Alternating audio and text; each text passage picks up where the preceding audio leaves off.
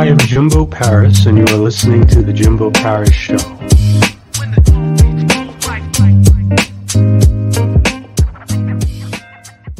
All right, how's it going, everyone? This is Jimbo Paris. Welcome to The Jimbo Paris Show. And today we have Dr. Jacqueline Kerr, CEO of Me to We Moms, and additionally, she's a well-known keynote speaker for women around the world. Let's see what she has to say. Hi there. Good morning. Good afternoon. Hey, how are you doing today? I'm doing great, thank you. How are you? Lovely, lovely. First of all, let's learn a bit about you. So what do you specifically do? Well, a little bit that's interesting is actually how I got to this place now at this moment in time. So, professor at the University of California, San Diego. I was a leader in my field. I'm actually in the top 1% of most cited scientists worldwide, and I helped communities become healthier. I worked with schools, workplaces, neighborhoods, care facilities, retirement communities. Leader in my field and just working so hard. That was my work ethic. And as I became a mom, and my son was diagnosed on the autism spectrum, I found trying to cope in both places became really challenging. I ended actually burning out and not even really knowing it at the time. So after that process, and once I started to recover and understand what I went through, and understand really the relationship between being a mom, a working mom, and burning out, I really wanted to say, I don't want other people to have to go through this process. Now, I know this may be very difficult for you to discuss, but what were your personal experiences with burnout? What is burnout? Right. So burnout has been studied for years, and the Maslach's Burnout Index defines it as fatigue, exhaustion, really overwhelm, and cynicism when you start to see your employees or the people you're caring for as no longer humans. And then you really also become very ineffective. You might still be as productive, but you're spending so many more hours doing it. And then lots of other people describe it as being, me particularly, I was like what they describe as tired but wired. You're so passionate about your work and you're so committed to it, but you can't switch it off. Resentment is also another very early signal of burnout that people can think about. So resentment and rumination. Actually, my experience, Jimbo, was really hard as a mum to go through particularly. And I know this is hard for people to hear, but essentially I experienced suicide ideation. So I remember one evening I had got into a fight with my husband because he'd actually taken my daughter to the pediatrician for the first time on his own. And he was so proud of that. And he came home and I wasn't able to say thank you for that because I'd been in a work meeting. I was making dinner. No one ever thanked me for everything I did. And he just, refused to accept that and said, look, it's not my fault you no longer have friends or hobbies. And it was such a cut to the heart, but so true. And that night, I just really felt like I couldn't face it anymore. I was crying on the way to work. I was crying on the way home because I was feeling stress in both places. So I wrote a letter to my kids saying, please be kind to yourself. So yeah, my husband really encourages me to speak about this because I definitely want people to realize you don't have to be at the point of wanting to escape to be in burnout. Burnout starts way, way earlier. For example, there's 12 stages of burnout. And the first stage is the need to prove yourself. And I think so many of us come from that space, maybe through culturally or socially or through our families, but then also through the experiences we have in life. Mums are considered uncommitted to their jobs because they're committed to their families, whereas dads are considered committed to their jobs because they're committed to their families. It's the same situation and it plays out differently in the workplace. So no wonder, women and women of color feel like they're having to reprove themselves. And it is a pathway to burnout. So it's a real challenge. How long have you been in this industry of sort of helping women and women of color deal with burnout? So it's really been 4 years since I left my role at the university. But essentially, as a public health behavior change scientist, the role that I was in, I was helping communities, for example, Latina communities and heart disease. And even since leaving the university, I still help other researchers with their research. And for example, just last year, we received some funding to help a hospital and a community center collaborate to prevent the high levels of problems for women of color during childbirth and after childbirth. So those rates in the US are just extraordinarily. And for example, when physicians are more burned out, they treat patients with more racial bias. So it's so important that we prevent burnout because it leads to more bias. So I think really these multi-level interventions where we're saying, okay, individuals need help. Yeah, I needed help. I needed coaching. I needed to manage my people-pleasing and perfectionistic tendencies. But I also, we needed help in the family. We needed to restructure our family differently. I changed how I parented Serena Williams and Alison Felix as athletes, talking about how it's challenging to be a mother. And then other athletes of women of color who are saying about the mental health challenges.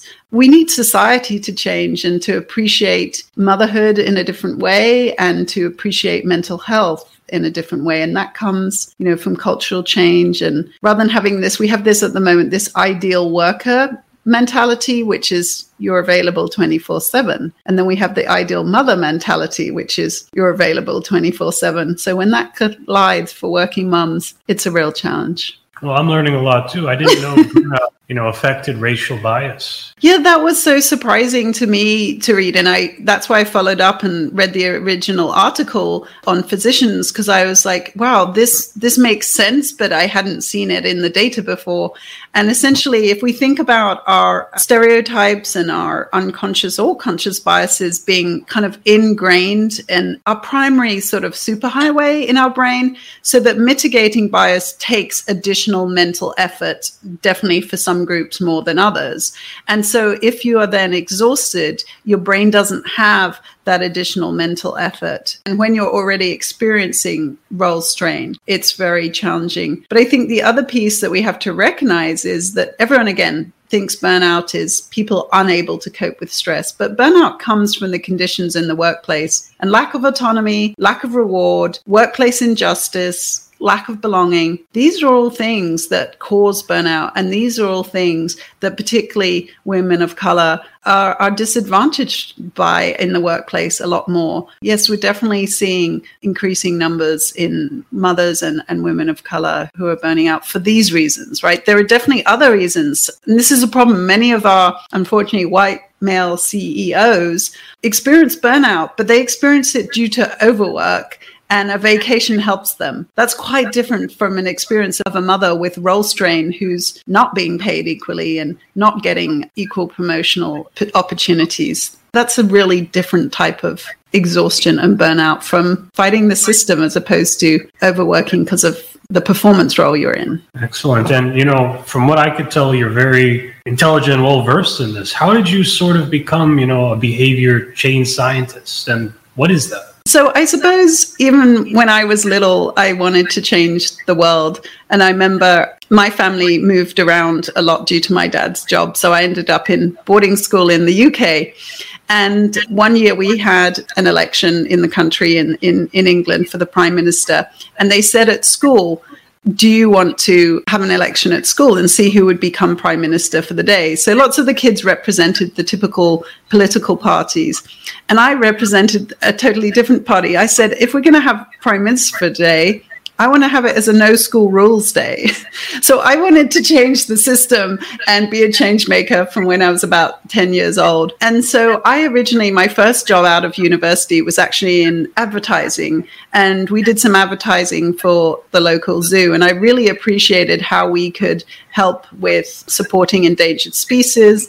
I also did some advertising for pharmaceutical companies and realized, wow, they have so much power.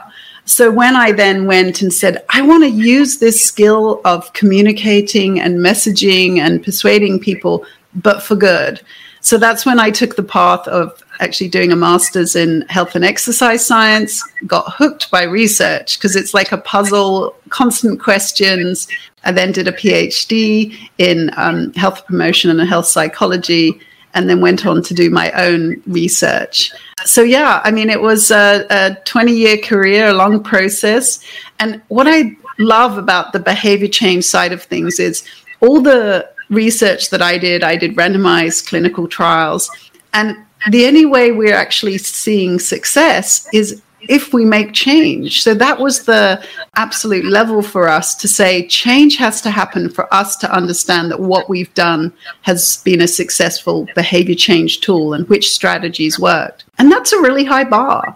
because lots of people can stand in wanting to change for decades, and so actually when change happens, and that's what you hold yourself to, because again, I feel like lots of the companies now are talking about DI and wellness, but they're really touting it as a branding exercise. They're not being held accountable to say, well, what actually have you changed?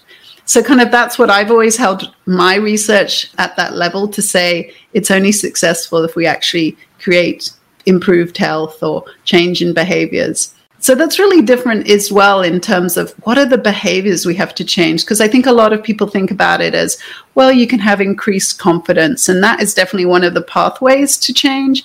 But it's really about what skills do you develop, and do you practice those skills every day? And change is difficult. It's really challenging. And that's why we need a lot of support. We need to work out, okay, what sort of goal is even, realistic for us to set, and keeping it small and achievable.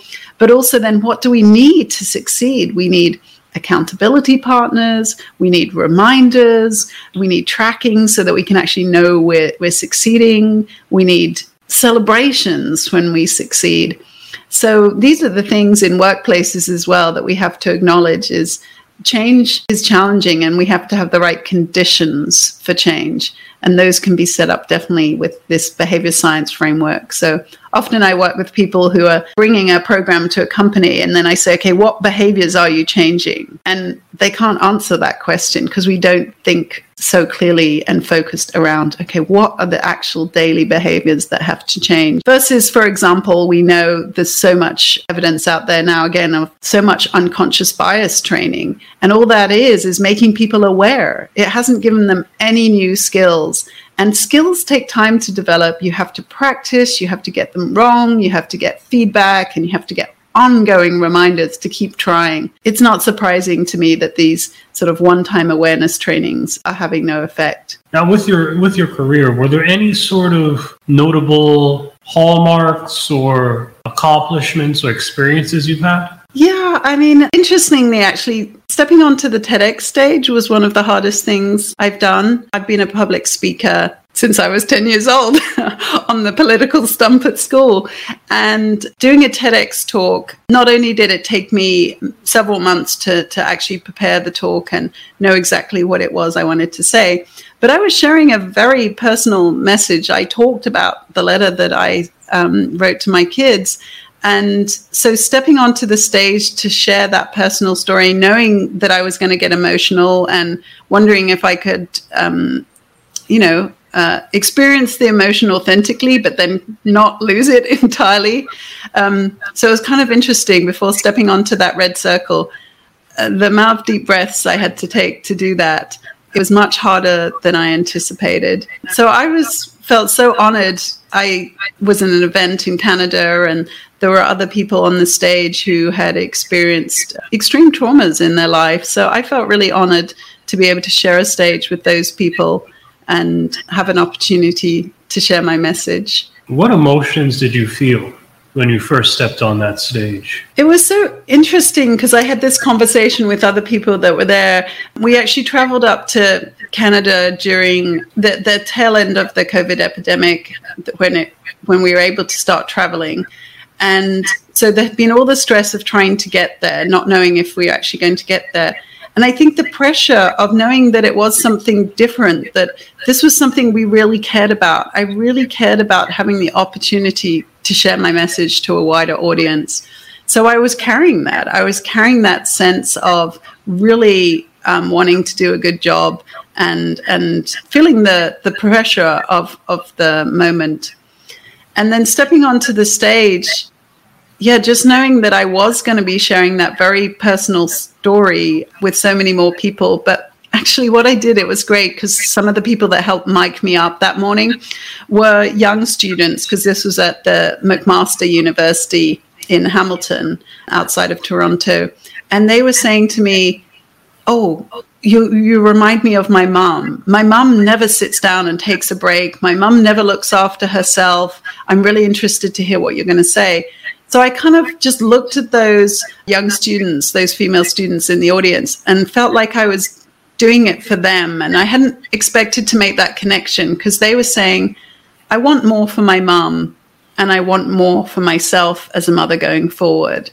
And I really didn't expect to have that connection. So that kind of really helped me push through, because I really felt like I could talk to them and say, yeah, let's change what the expectations are, because I have a daughter and I don't want her to go through this.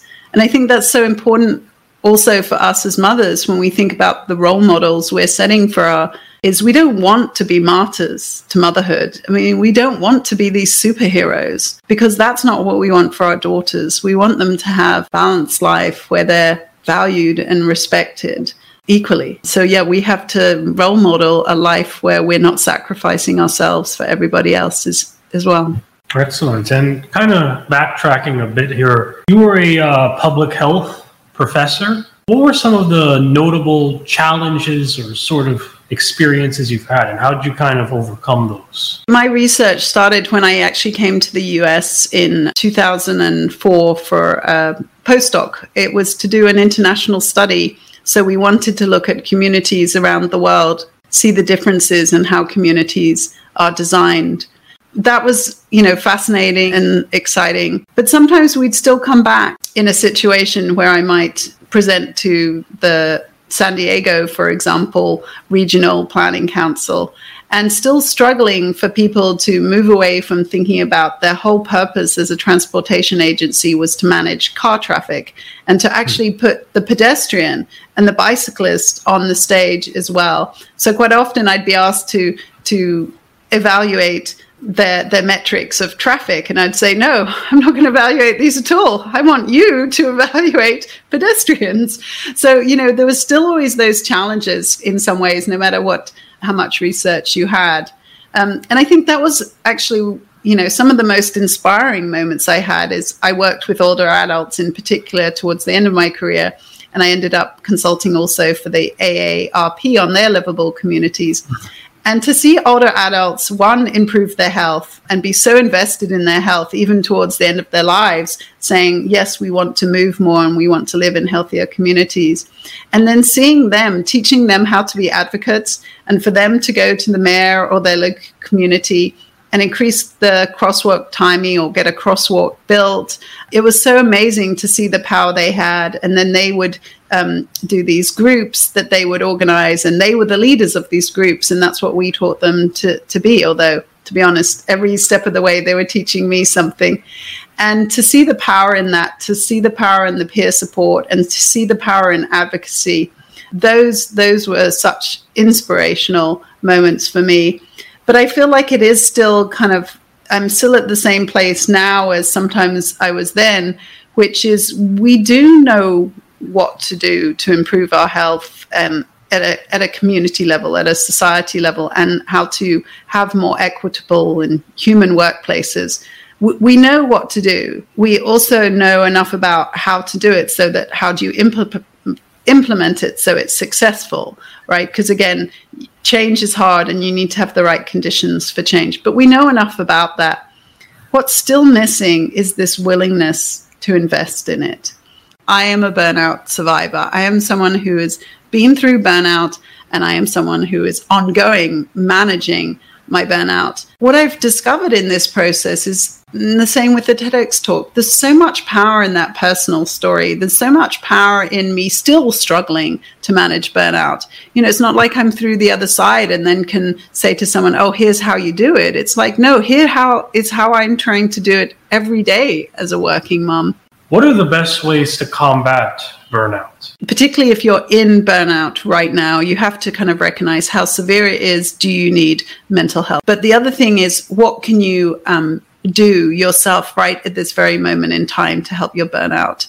And in particular, getting help from a coach's perspective is so important, because when you're in burnout, you have lost perspective. You've gone from giving to overgiving, thinking to overthinking, driven to overdriven, to overwhelm, and you can't actually understand what's reasonable anymore. So a coach can really help you, give you perspective and permission to do less. But one thing I ask people to sort of really try to do is to stop doing any work that they're doing or volunteering that isn't valued or isn't valuable to them. Now, this is going to be kind of the last few questions. This has been an amazing interview. I've enjoyed it quite a bit. What are your future plans? Oh, to change the world still. Yeah, I really want to see differences to how do we change people. And again, it's that we have a collective response, that more and more people are modeling to each other, hey, this is the ideal work. This is the life we want. Hey, these are the boundaries we're going to set, and give each other permission to do that. And really, show support of your colleagues in that way. And so again, that's where we can start to ripple back, because in the way that all these things influence us, and not to make us feel like victims, but acknowledging we are influenced by social norms and institutional policies. But also as we change and we spread that change and we do it out loud, we can have that ripple effect to change things. So I really see it as us being active and loud in asking for these changes and explaining why they're so important. Because again, in my mind, if mums are thriving, society benefits, the world benefits. So nothing small. I know, and some people say, well, this is utopia, but it's like, well, we have to have a vision to get to. Because again, as I mentioned, that reverse engineering process, it's like, okay, well, this is where we want to get to. So how do we get there? What are the pieces that we have to unpack and the puzzle that we have to put back together to get there in the end? So in my mind, we do have to have that vision. Excellent. And are there any, concluding words, last words you'd like to give to sort of the audience now?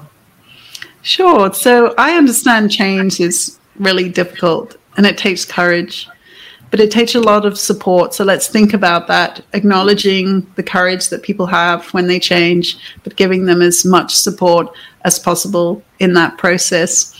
And if it seems overwhelming, some of the things I'm talking about, I have a 4-way way of focusing it in again. So for companies, for them to be thinking about providing flexibility, providing focus, being fair, and providing purpose. Those 4 things can really help guide us. And that could be the same at home, having flexibility, having fairness, having focus, like really focusing on the things that are so important, and then having purpose in that.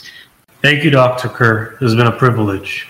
No, this has been great. Thank you so much for this opportunity and your time and such thoughtful questions. I really appreciate it. Just to kind of conclude this, everyone, we're just going to do one quick shout out, and that's to Judy Ryan. She is the CEO of LifeWork Systems. She's our affiliate and collaborative partner. And basically what she does is she works in big businesses and helps to improve their own infrastructure and improve the culture of the workforce.